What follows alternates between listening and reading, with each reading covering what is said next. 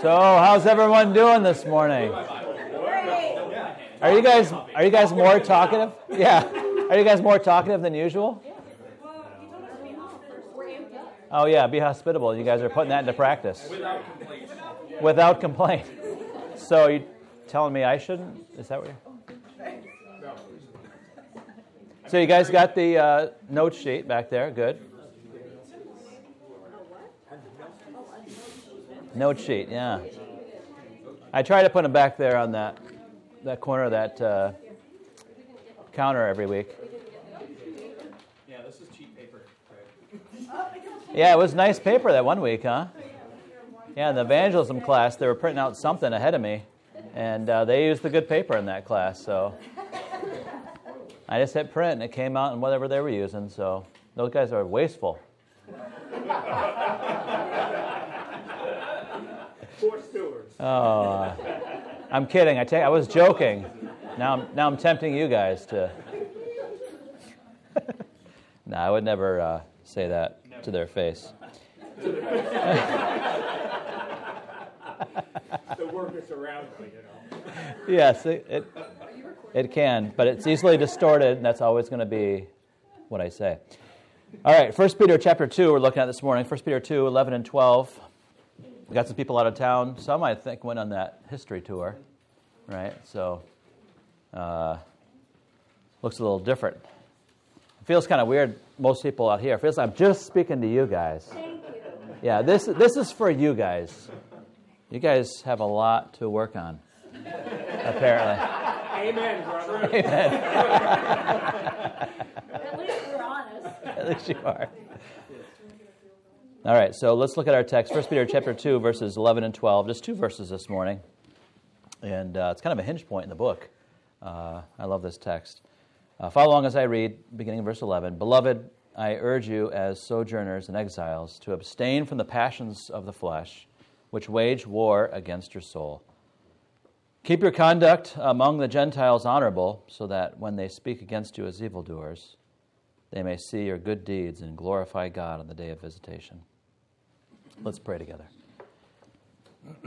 Lord, thank you that we get to gather as your people this morning and look at your word. Thank you for your love for us. You address us in this text as your beloved.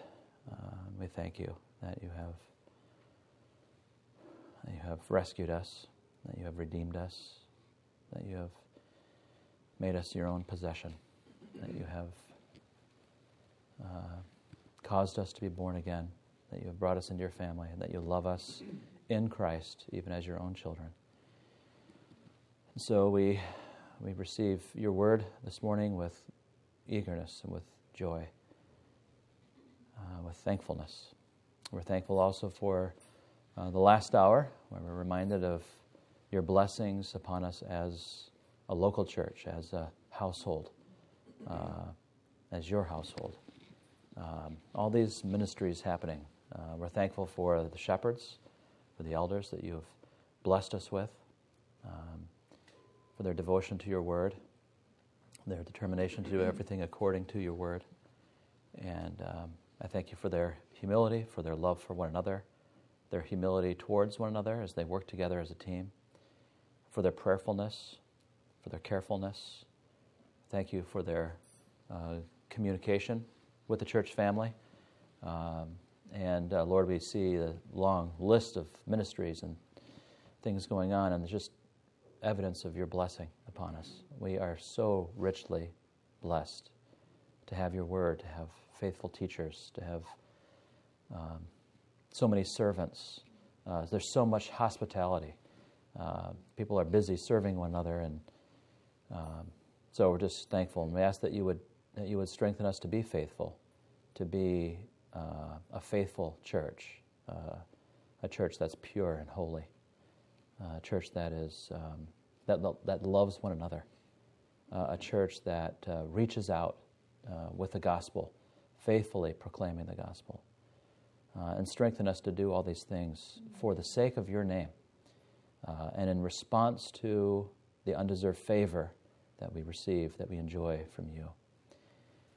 Now, bless us now to receive your word. May your grace and peace be multiplied to us through your word.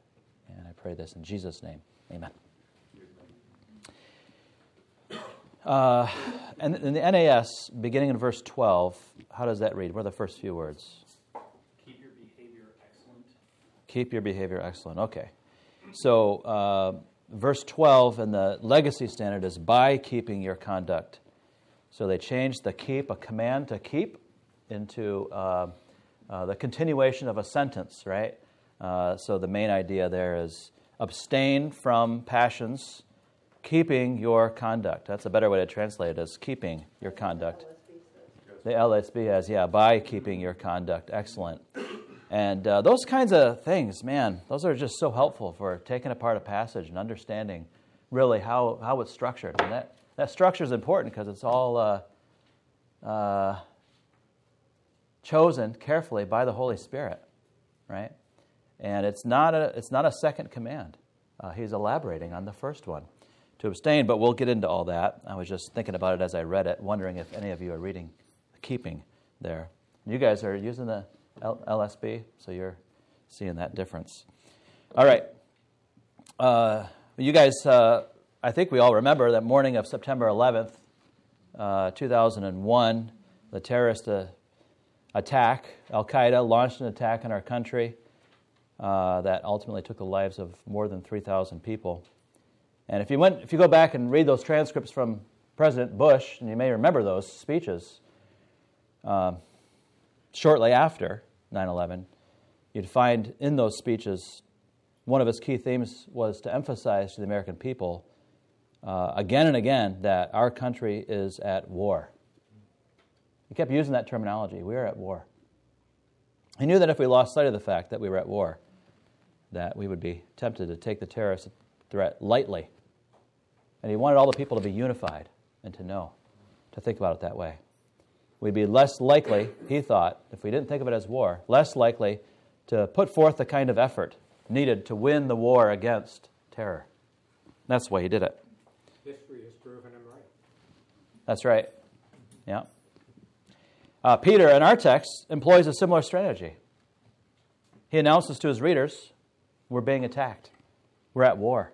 He calls it war because that's exactly what it is. If we don't think of it as war, we'll be tempted to take the threat lightly and then less likely to put forth the kind of effort that's needed to win the war.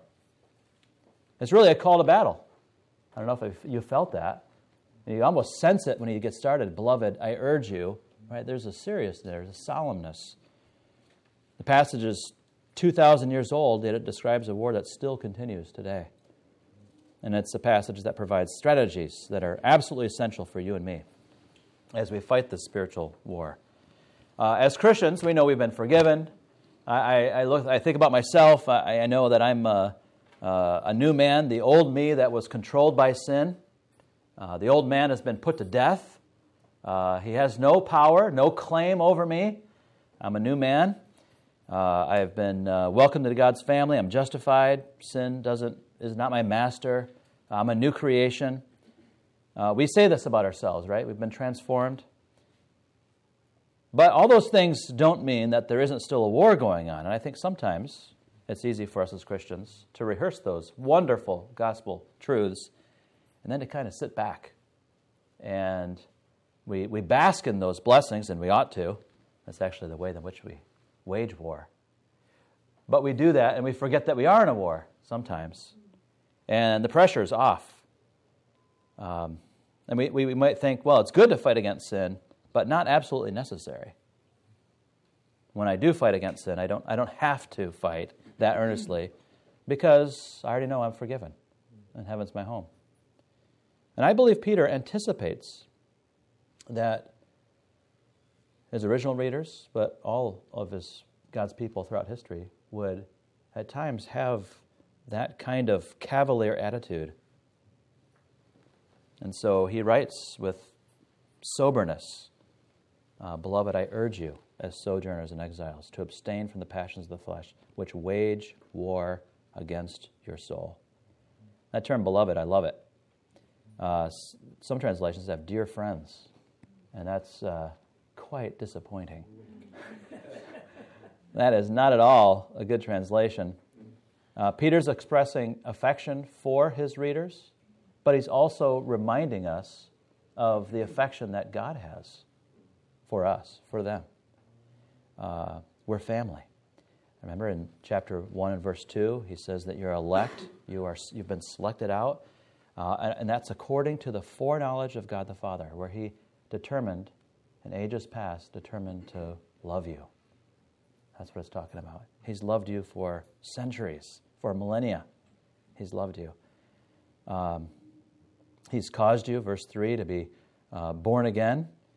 He gave you new life, right? He gave you an inheritance, right? Verse 4, you've been given an inheritance which is kept in heaven for you. In chapter 1, verse 14, it refers to them as obedient children. In verse 17, he says you call on him as Father. So he's reminding them of their incredible position that they are in as God's children, so loved by him. I was reading a Facebook post from my sister this morning.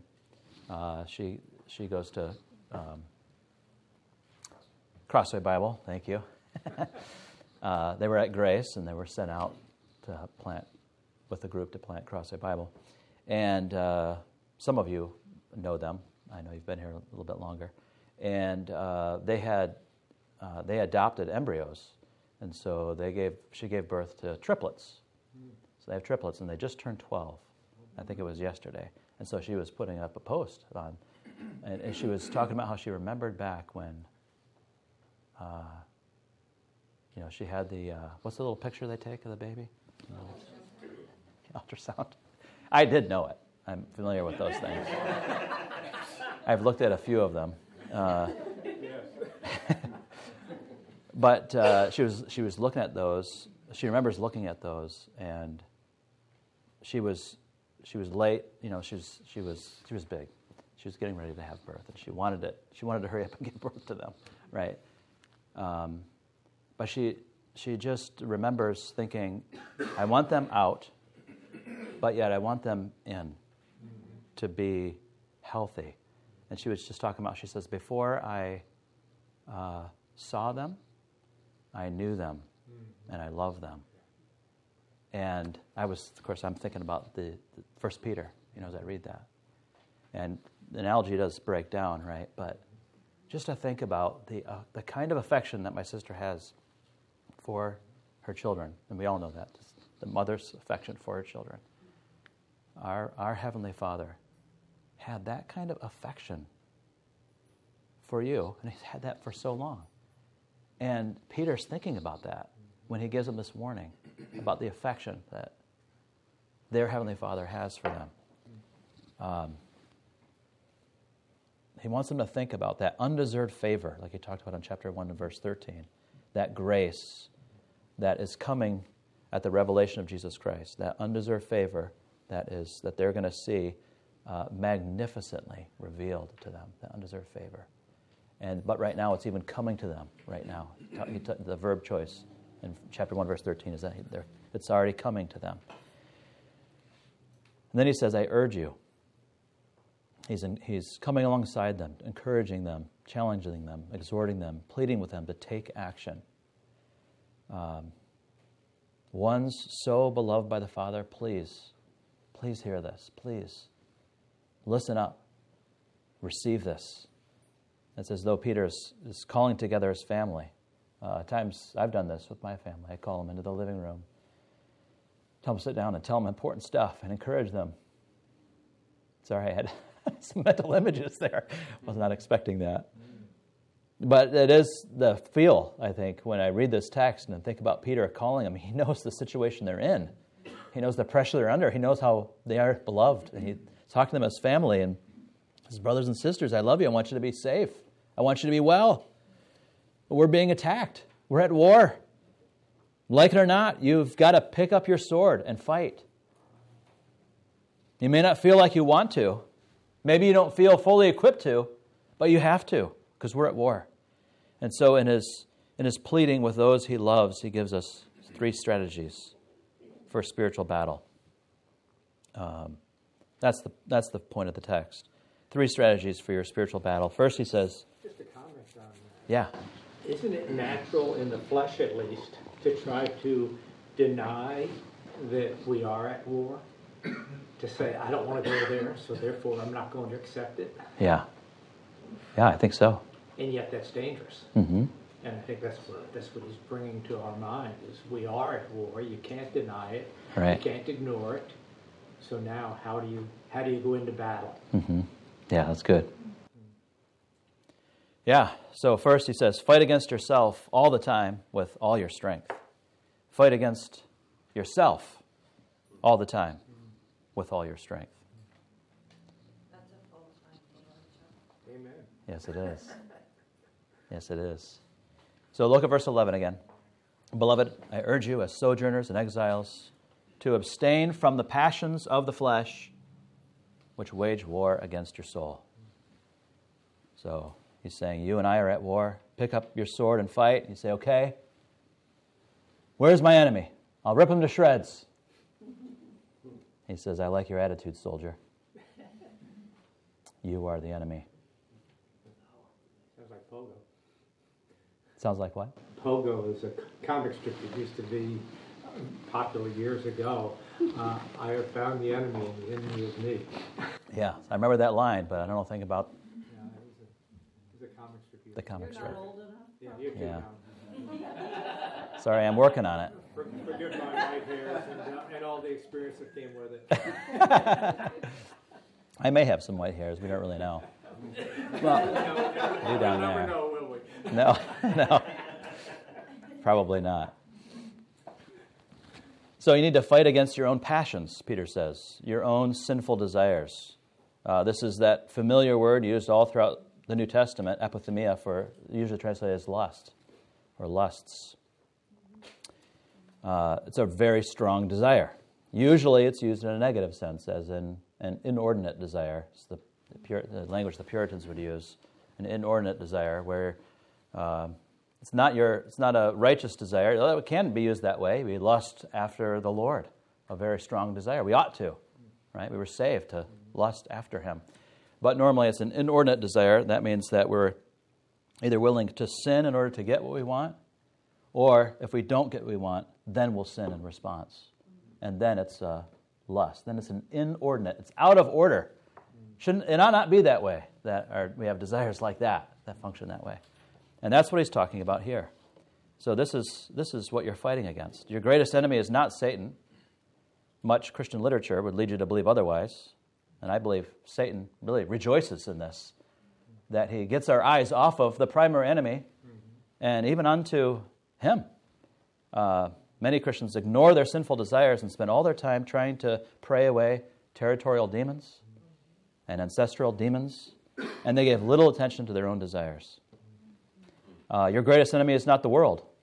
It is an enemy, right? The Apostle John says, don't love the world, right? The world is passing away, and all the things in it is passing away. Don't love the world. So the world is your enemy, but the greatest threat is your own self. So don't spend all your time critiquing the world's system, fighting all the things that the world says. Fight against your own sinful desires. Your greatest enemy is not your circumstances. I don't think there's any Christian who would say that their circumstances are their greatest enemy, but I do think that oftentimes we live like our circumstances are the greatest threat in our lives. If the truth be told, many Christians devote most of their energy and attention to overcoming and beating their own difficult circumstances. That's what they focus on. Peter's saying the biggest threat is not your lack of finances. It's not the unkindness shown to you by others in your family or others in your community, right? They're being persecuted. No, that's not the biggest threat. Other people, what's coming at you, the pain that they're causing. It's not the unreasonable pressure put on you by your boss. Peter's saying, no, you are your worst enemy. Your problem and my problem is that you and I have sinful desires that seek to destroy our souls. You desire to be first. You desire pleasure and comfort and recognition, affirmation, approval, praise, independence. So here's the question. Have you been living like you are in a spiritual battle? Think about this past week. Have you been living like you're in a spiritual battle? Where have you been putting your energy this week? Have you been fighting against your desires? What is your greatest threat as you think about this past week? What has your energy and your focus, your pursuit shown to be? How has it revealed your greatest threat? How you view your greatest threat? Is it other people? Is it other things? Certain conditions you want to be freed from? Or have you been watching out for sinful desires? Identifying those sinful desires and taking steps to overcome them, to defeat them. So he says you got to fight against yourself. You do this, he says, by abstaining from your lusts. Abstaining. So you have to hold yourself back from your lusts. It's self-discipline. Passions of the flesh is the way it's worded in the ESV. Passions, like I said, is the word lust, strong desires. What does Peter mean by the flesh? He uses flesh. That's the Greek word sarx. He uses it to represent the weakness of human beings in this age. He uses it, as we've seen. We'll see it a couple more times, chapter 3, verse 18, chapter 4, verses 1 and 2. But we've already seen it in chapter 1, verse 24, not too much before. He uses it here, where he says, all flesh is like grass, and all its glory like the flower of grass. So there, he's expounding on the nature of flesh as he thinks about it, as he's thinking about it right now, right?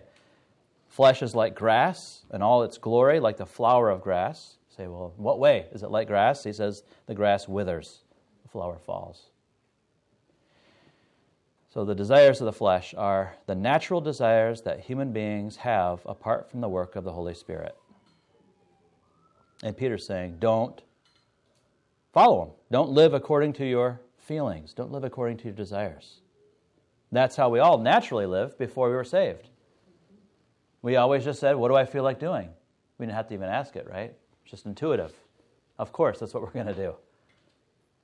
Ephesians 2, Paul says, you were dead in the trespasses and sins, among whom we all once lived in the passions of our flesh, carrying out the desires of the body and of the mind, and were by nature children of wrath like the rest of mankind. So we were dead, and that was our death. Our experience of that death was always in the realm of trespasses and sins. But he wants to describe that realm in which we lived. We lived while we were dead. He wants to describe that realm further. He says, among whom, or in whom, in those trespasses and sins, we lived in the passions of our flesh. So what's it mean to live in the realm of trespasses and sins? It means to live in the realm of our passions in our flesh. So we never stepped outside of our passions. That was the guiding rule for us. What do we feel like doing? It's those strong desires that we have. Everything we did was in keeping with that. Carrying out the desires of the body of the mind. And Peter's saying here, you still have the flesh. You still have those desires. But no, you don't live under their mastery. And so you must deny them. Paul later says in Ephesians chapter 4, verse 22, he speaks of those desires. Well, he says, you've been taught to put off your old self, which belongs to your former manner of life, and is, the ESV says, corrupt through deceitful desires. Again, it's idea of ongoing. It's being corrupted. You're taught to put off the old self, which belongs to your former manner of life, and is being corrupted through deceitful desires. So he refers to those desires as deceitful. And that's where our strong desires come to us, making promises to us. If you can just get that thing, then you will be satisfied. You'll be happy. Then you'll have joy. Then you can rest. You just got to get that. That's all you got to get. That's all it'll take. If you can just get that person to understand what you really meant. I mean, why don't you listen? If you just understand, then it'll all be fine. if you can just get that raise, if you can just get the respect of that person, then you can be happy. And you need it. Right? You can fill in the blank. If I can just get X. Your desires are always holding out promises, false promises.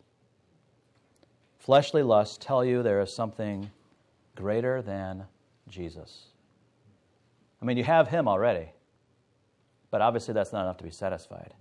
So if you can just get that person to understand, then that's even greater than Jesus. Then you'll be happy. That'll be the thing that brings the joy and satisfaction. That's what our fleshly lusts tell us all the time. Their fleshly lusts are telling us there's something greater than the excellencies, like we talked about. You were saved to proclaim the excellencies of him who called you out of darkness into his marvelous light. Your lusts are telling you, your desires are telling you there's something greater than those excellencies, those perfections. Remember the perfections of God that are evidenced in his redemption of you. He's displayed those things for your pleasure, that you take in his beauty. We love to look at things of beauty. You get to the edge of the Grand Canyon, you look down in there, and someone says, all right, we saw it, let's go. You're like, well, hold on a second. I want to look at this. You say, why? It's just a big hole in the ground. It's a big hole. Yeah, I don't really know why I want to look at it, but it's beautiful. And come to find out, I find pleasure in looking at the beautiful scene. It's amazing. And that's what we do all the time. And you go home, you go back to the hotel, the next day you're like, let's go back down there again. I want to look at that again. That's beautiful. It's God's awesome creation. Right. And it's but a little dim reflection of his glory. And one day his glory will be revealed to us, into us, right? And we'll see his glory. And we've never experienced pleasure like it'll be in that day. When we see his beauty. And we've seen that beauty. We've seen his beauty revealed in a much greater way than seeing the Grand Canyon. Right? We see it in that word foreknowledge. We see it in that word redemption. We see it in the word justification. And it's beautiful. And that's why we turn those things over in our minds. And we love it. We find pleasure. But our promises, our lusts, hold out false promises. And they keep saying, there's something better. Those things aren't enough. Focus on this. As you follow those lusts and feed those desires, then the marvelous light, right? He's called you out of darkness into his marvelous light.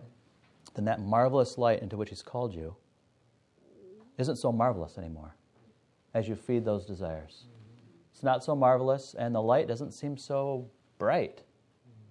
Our view of Christ and his glory is darkened. It's clouded. Our vision of him is clouded. We go to read the Word, right? And we come, like he says in chapter 2, verse 1, put away all these things. Malice, right? All these selfish things. That's the fruit of our desires. Put away those things. Crave the pure milk of the Word. And we go, I'm reading the Bible. It's just not coming alive to me. Well, it's because we're feeding the flesh, feeding those desires. And it's clouding our vision, crowding out the things of the Lord. And so, at some point, following those desires, there's very little marveling going on. That light doesn't even seem marvelous anymore. Your own desires are waging war against your soul.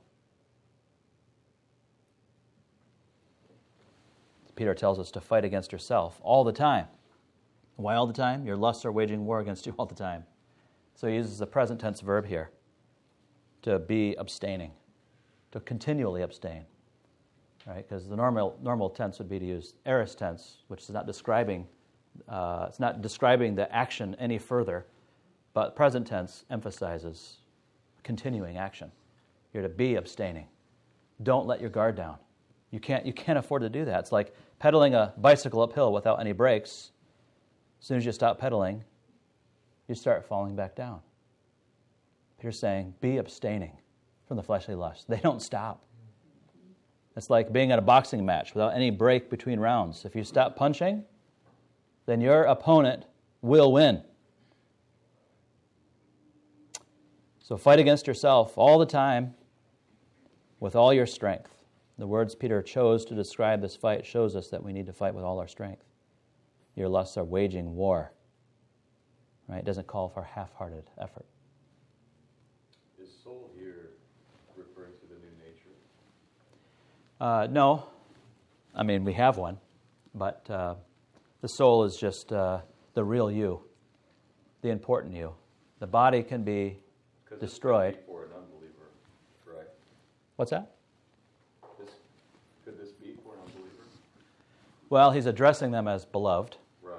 So he's talking to ones who, have really been called out of darkness. So by referring to their souls, even rather than saying you abstain from your lusts, which wage war against you, right? He could have said it that way. But he uses the word soul. Why? Why soul instead of you? Well, because the soul then clarifies that your body doesn't matter as much. Somewhat inconsequential. Not totally inconsequential. Spirit. Yeah, he could have said spirit. Yeah. Because the soul lives forever. The soul lives forever, right? Our flesh doesn't, but the soul does. Right. So, yeah, good. So he's calling us to put forth maximum effort. Be ruthless because your enemy is. Verse 12, keeping your conduct among the Gentiles honorable. So Peter knows the behavior is important, but you can see where the priority is, right? Abstain from fleshly desires. Give attention to your desires. Your behavior will flow from those desires. So watch your behavior, but keep looking at your desires and at your heart. Proverbs 4:23 says, keep your heart with all diligence, for from it flow the springs of life. So fight at the level of your desires and at the level of your behavior, but prioritize those desires. Don't be a Pharisee, essentially is what he's saying. Don't cleanse only the outside of the cup. Pay attention to what's on the inside. Remember Jesus' words, Matthew 23:25 through 28. He says, woe to you, scribes and Pharisees, hypocrites, for you clean the outside of the cup and the plate, but inside they are full of greed and self-indulgence, just following the desires, right? Indulging self. You blind Pharisee, first clean the inside of the cup and the plate, that the outside also may be clean. Woe to you, scribes and Pharisees, hypocrites, for you are like whitewashed tombs, which outwardly appear beautiful, but within are full of dead people's bones and all uncleanness. So you also outwardly appear righteous to others, but within you are full of hypocrisy and lawlessness. Our behavior flows out of our desires and out of our choices to fulfill those desires. The hint for how we fight against those desires is found in that word, beloved. When your flesh says, I need money, or I need approval, or I need whatever, you say, shut up, flesh. I don't need anything else to be satisfied, to be joyful, to be blessed. And you could say, I guess, like 1 Corinthians 7, I can remain as I am. I can do that because I'm loved by God. That's why I don't need anything else, because I'm loved by God. I'm His beloved. He foreknew me, right? This is how we fight against sinful desires, with gospel truth. He foreknew me. He chose me. He caused me to be born. He redeemed me with the precious blood of His Son. He made me His possession. He has an inheritance for me. I have tasted the Lord's kindness. I have tasted. And He nourishes me with more and more tastes of Him in the Scriptures. And He is holy. And He has called me to be holy. 1 Peter chapter 1, verse 14 He says, as obedient children, do not be conformed to the passions of your former ignorance. So those passions are characterized by ignorance. And so we fight with the truth with gospel truth, the truth of the Scripture. And that's how we deny ourselves those pleasures and don't follow them. We use the truth. So 3 strategies for your spiritual battle. 1 was fight against yourself all the time with all your strength. 2nd, fight as an unwelcome, intruding visitor in this world. Fight as an unwelcome, intruding visitor in this world. On his way to saying, abstain from the passions of your flesh, he reminds them of how to think about themselves. He calls them sojourners and exiles, or I think, I don't know what the other ones have, aliens, maybe. Sometimes they translate exiles as sojourners. Verse 11 says aliens and strangers in ISB. Aliens and strangers. This is the sojourners and exiles. Sojourners and exiles. That's the LSB? Mm-hmm. All right, that's the same as the ESV then. Sojourners and exiles. So it reminds them to remember their identity. Both words combined speak of an individual who is a temporary resident, living in a place that is not his true home. He is visiting for a short time. His citizenship is elsewhere. His allegiance is elsewhere. So citizenship and allegiance and his home are all elsewhere. We're sojourners. We don't belong here. Our true citizenship is in heaven. That's where our allegiance and loyalty lie. We've heard that phrase, when in Rome, do as the Romans do. Peter says, no, don't do that. Because you're not from here. You're not made for this place. So even though you're in Rome, don't do as the Romans do. Not that they were actually in Rome, but everyone in the world follows their desires. That's what's going to happen all around you. People, when they talk about what they're going to do and why they're going to do it, they are trying to teach you how to live. And so Peter's saying, no, you've got to abstain. You're going to be doing something contrary to everyone around you. I mean, all their advertising is going to appeal to your desires. Everything that they do, everything that they say is going to teach you otherwise. So you remember, you don't belong here. You're from elsewhere. They don't understand the battle over their soul. And yet this is the great battle of the universe. It's a battle over the souls of men. Yet amazingly, no one in the world says a thing about it. Newspapers don't mention it. They don't talk at all about the battle for your soul. There's no public service announcement on the radio. There aren't any classes on it at the universities. No government agency that's constructed to address this. There's no welfare pamphlet that gives even a hint of how we are to fight for our souls. And so you're not going to get any help anywhere. It's hard to speak about or write about something of which you are ignorant. Right. They're living in the darkness. Mm-hmm. Right. The biggest issue that our souls face is a non-issue in the world.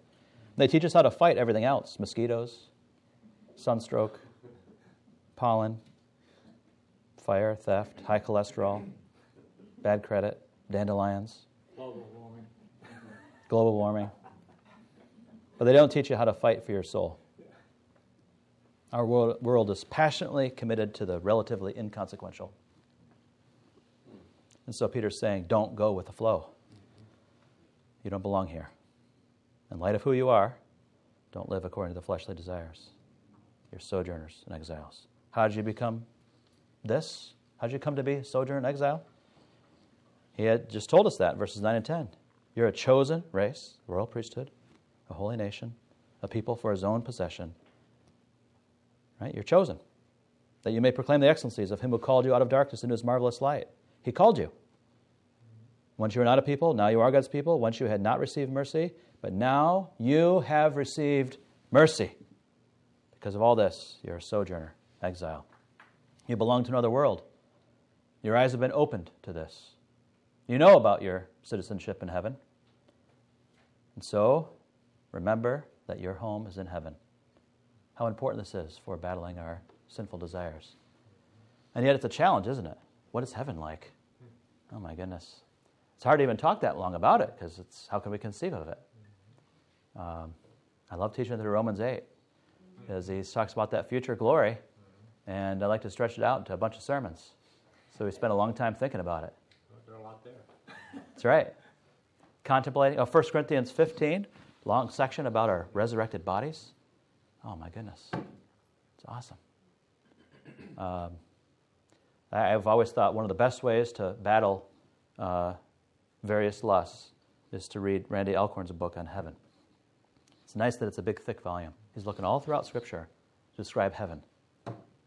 You go, oh my goodness. Now I've got something to live for. I belong there. That's my future. And then everything else seems frivolous. And we start to loosen our grip. So I commend to you that book. MacArthur's got a good one on heaven. What's it called? Heaven. There's a subtitle, but These long titles are hard to remember. Randy Alcorn. Yeah, and I'm somewhat jealous of him with the holy jealousy. And he spent a long time, a large portion of his life, analyzing the Scriptures, thinking about heaven. It's one thing to read the book, but to go through all the work of writing it.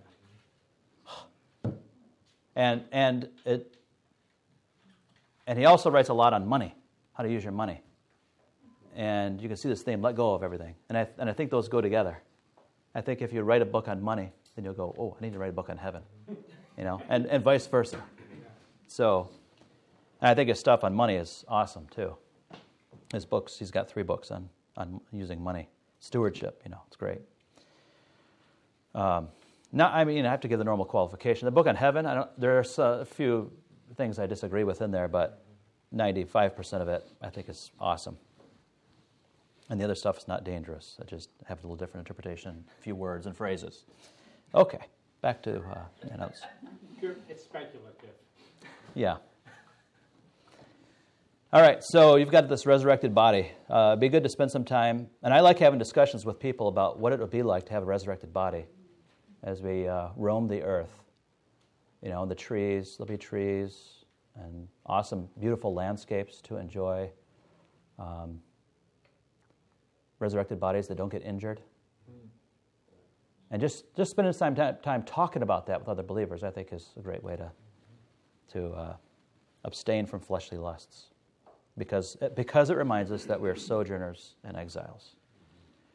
All right, that's the second strategy for your spiritual battle. Fight as an unwelcome, intruding visitor in this world. Third strategy for your spiritual battle, fight for the salvation of men and the glory of God with beautiful behavior.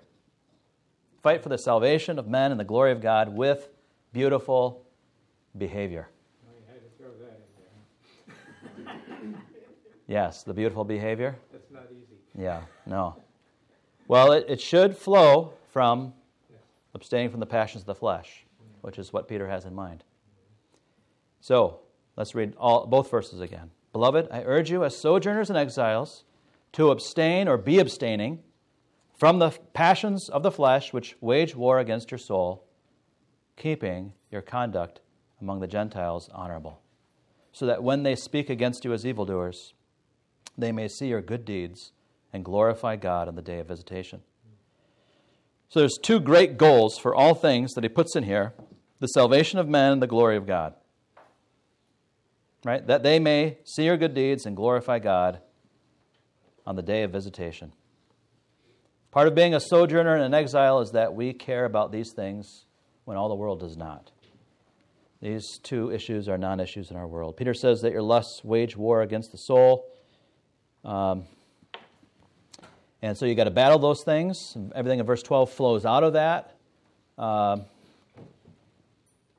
Think about your soul. If your lust wins, your soul perishes. That's what that means, right? Wages war against our soul. If your lusts win, your soul perishes. If your lusts wage war against your soul and you aren't able or aren't willing to fight back, then your lusts win and your soul dies. True believer, of course, is not going to die spiritually. But if we are true believers, then we are able and we are willing to fight against our lusts, and so we'll persevere. And Peter says this knowing that part of the means that God, who saves us and sustains our faith, right, where he keeps us for that inheritance, he keeps us through faith. He said it earlier in chapter 1. Part of the means that God uses to keep our faith, to sustain our faith, are the warnings. True believers hear the warnings and hold on to them.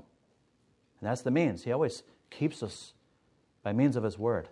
My sheep, Jesus said, my sheep hear my voice, and they know me, and they follow me, and I give them eternal life. They persevere because they hold on to his word.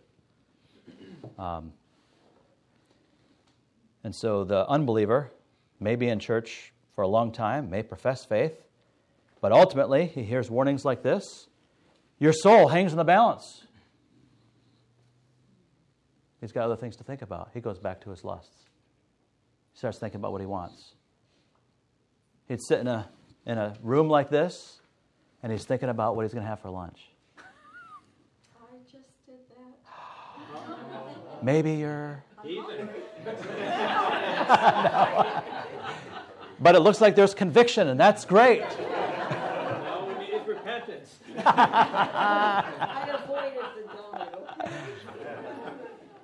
That's good. Okay, that won't get you to heaven, though. So I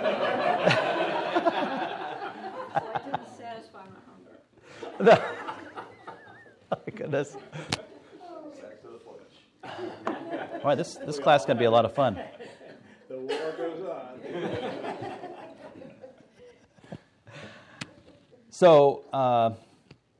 So fight for the salvation of your soul. And now, that's what he just said. Now he's saying fight for the salvation of unbelievers. Keeping your conduct among the Gentiles honorable. The unbelieving world is seeing you. That they may see your good deeds. That word see is to observe, to watch carefully. So again, Peter cares about our behavior, right? As we live the Christian life, we've got to think about our behavior. But as a priority, we think about abstaining from fleshly desires. We're concerned about the heart.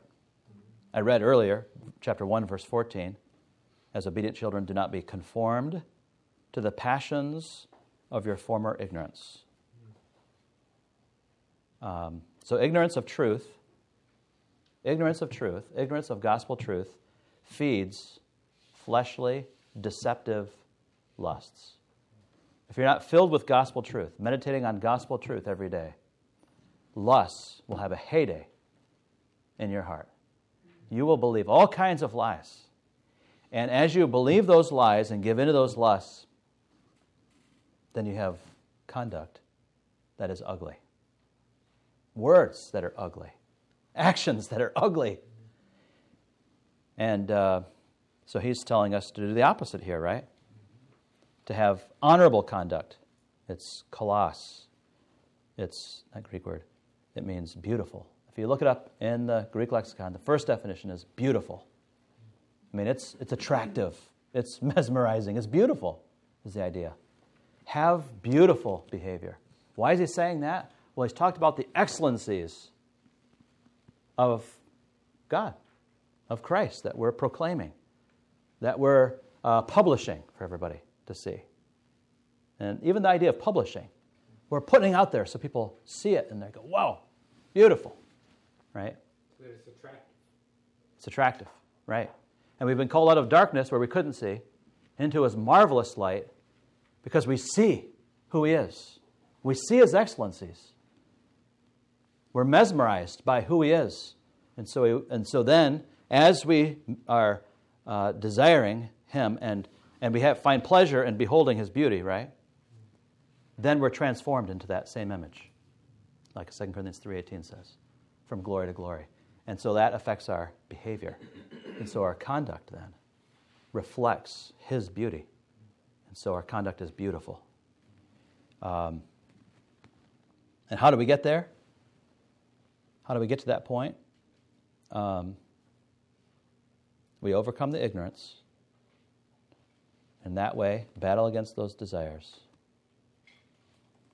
fighting those desires with gospel truth, beholding his beauty, and so that our conduct is transformed. We can't switch up all that order. But that's what we're inclined to do. Let's just go right for the conduct. And let's not care that much about the desires or what's going on in our hearts. Sometimes we care about the desires and we just say, I got to stop those desires. Say no to the desires. And there's a temptation. Nope, not going to do it. Right? But we're weak. So we keep giving into it. We don't fight against those desires with the truth. We want to continue in our ignorance, still not meditating on the gospel any more than before. But now we're trying to say no to the desires, and it's so frustrating. And the desires lead to sinful behavior. And other people see it, and they're like, you got to stop acting like that. I know, I'm trying to stop. But we're not going back to the gospel truth.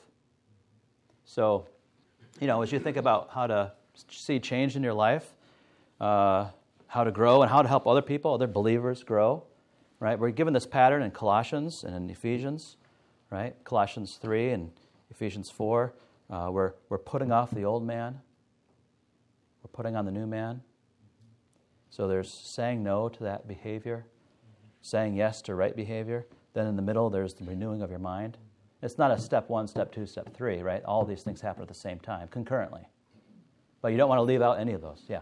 But then in Ephesians 6, it goes on, you need to put on the whole armor of God to fight this battle we're in. Yeah.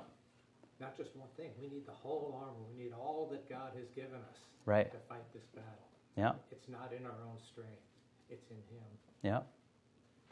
So as we battle those desires, we're renewing our minds with the truth, and that the armor is all about the gospel truth, having it transform our thinking so it empowers us with the desires and changing the behavior. When we're putting off the old man and putting on the new, we're doing that at the level of our understanding, at the level of our desires, and at the level of our actions. And leaving bits of that out causes the whole process to be derailed. And so the world is looking. They're observing. They're scrutinizing, Peter says. Let them have something to see. And not only are they scrutinizing, they have this inclination to slander Christians as evildoers. This was common in Peter's day. It's common in our day. Christians then were accused of being atheists and enemies of the state because they didn't worship Caesar or the Roman gods. They were accused of being haters of mankind because they didn't participate in all the religious festivals, the world's religious festivals. Sounds like America today. That's right. It is. We're accused of many things, being intolerant, accused of suppressing women, accused of being homophobes, people who want to legislate our religion. Peter says the primary way we have to refute such accusations, the primary way, is by demonstrating the validity of the gospel through a life of beautiful behavior. We can't do that unless we are abstaining from our fleshly lusts. We can't do that unless we are savoring gospel truth. I'm savoring as in craving the word, turning over that gospel truth. I think of it like a mint, right? Keep flipping it over, sucking on it. That's what we do with gospel truth. So we're not to withdraw from the world. That's how we're inclined to, especially when the accusations come. Feel like, oh, they're all just against us. Let's just stay inside and watch another movie. No, we refute such accusations with a life of godliness. He's going to talk about this more, chapter 2, verse 15. This is the will of God, that by doing good you should put to silence the ignorance of foolish people. So we put them to silence with our good conduct. Chapter 3, verse 16. Having a good conscience, so that when you are slandered, those who revile your good behavior in Christ may be put to shame. So you can think about this. Used to be a long time ago when Christians would oppose abortion, and people would stand up and say, well, you guys don't even care about the mothers. And it was kind of a weakness, I think, in Christianity. It was kind of exposed, I think, a little bit. I'm not basing that judgment just on what unbelievers think, though. But Christians have done a lot in the last 20, 30 years with pregnancy resource centers, churches being involved, caring for mothers in so many different ways. And now you never hear that kind of an accusation anymore. I say never. Shouldn't say never. Hardly ever do you hear that kind of accusation. You don't care about the mothers. I think the church has risen up, and with beautiful behavior, with good works, they have silenced those particular accusations. And that's, I think, what we have to keep doing. That's what the church is called to do. And other times, with our good behavior, we put them to shame. That is, they feel ashamed for what they just accused us of. They see that they're wrong in it. So there's an evangelistic function of righteousness, and it can lead to unbelievers coming to faith in Christ. So they're silenced, they're put to shame, but Peter anticipates that there's going to be others that actually come to faith in Christ. That's, I think, what he has in mind when he refers to the day of visitation. Now, day of visitation has been taken a couple different ways. Maybe you read it, and the first thing that came to your mind is when God, or when Christ, the second coming, visits the earth. What are you smiling for? Just listening. Just it seemed like a big smile. You're like, yes, visiting the earth. This is good. So the day of visitation, yeah, you can picture the Lord visiting the earth, and I think at times this kind of terminology is used that way in Scripture. I don't think that's what's in mind here, though, for a couple of reasons. One is that there's no article, like a and, the, right, in English anyway. No article before the word day. So I think if he is referring, if Peter had in mind the day of visitation as the second coming, time when Christ comes back, I think he'd put an article there because he'd have a particular day in mind, and that's the way to indicate it with that article. So I think he has something in some sense a little more generic than that, not the particular one that we'd all have in mind. So, but also in Acts chapter 15, verse 14, Luke, writing the book of Acts, right, talks about Simeon. Simeon has related how God first visited the Gentiles to take from them a people for his name.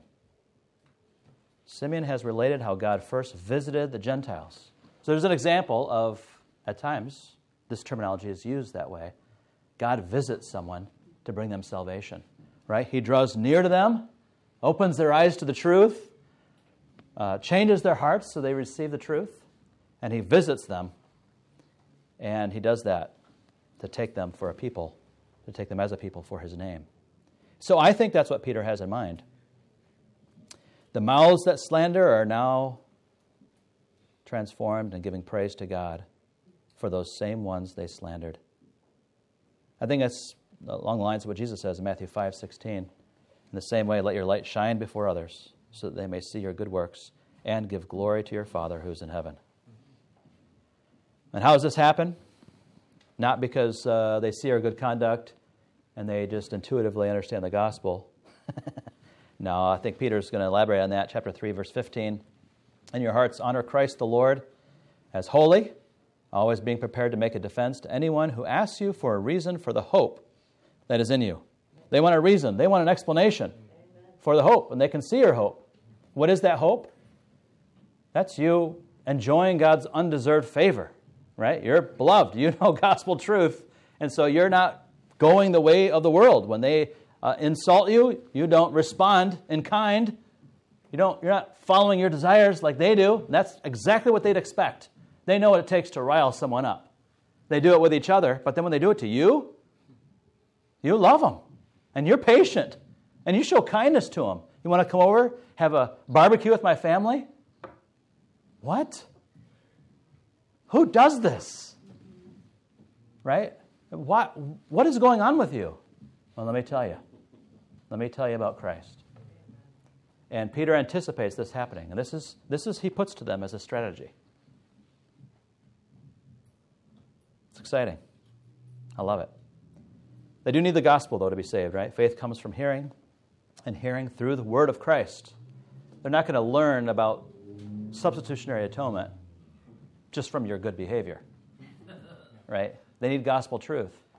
But that's not to say that our conduct doesn't matter. And I think sometimes we as Christians say, who cares about the conduct and the beautiful behavior before the world? And we think, well, I'm not going to do it just to be seen by others. Well, don't do it just to be seen by others, but do it in part to be seen by others. Get out there in the world. Get out there in your neighborhood. Be known by them. Let them see your beautiful behavior that Christ has produced in you, because you live in the marvelous light He's called you into. Live before them. Let them see your beautiful behavior. It's a reflection on Him. And then let's pray that God would have them say, what makes you tick? How can you be like that?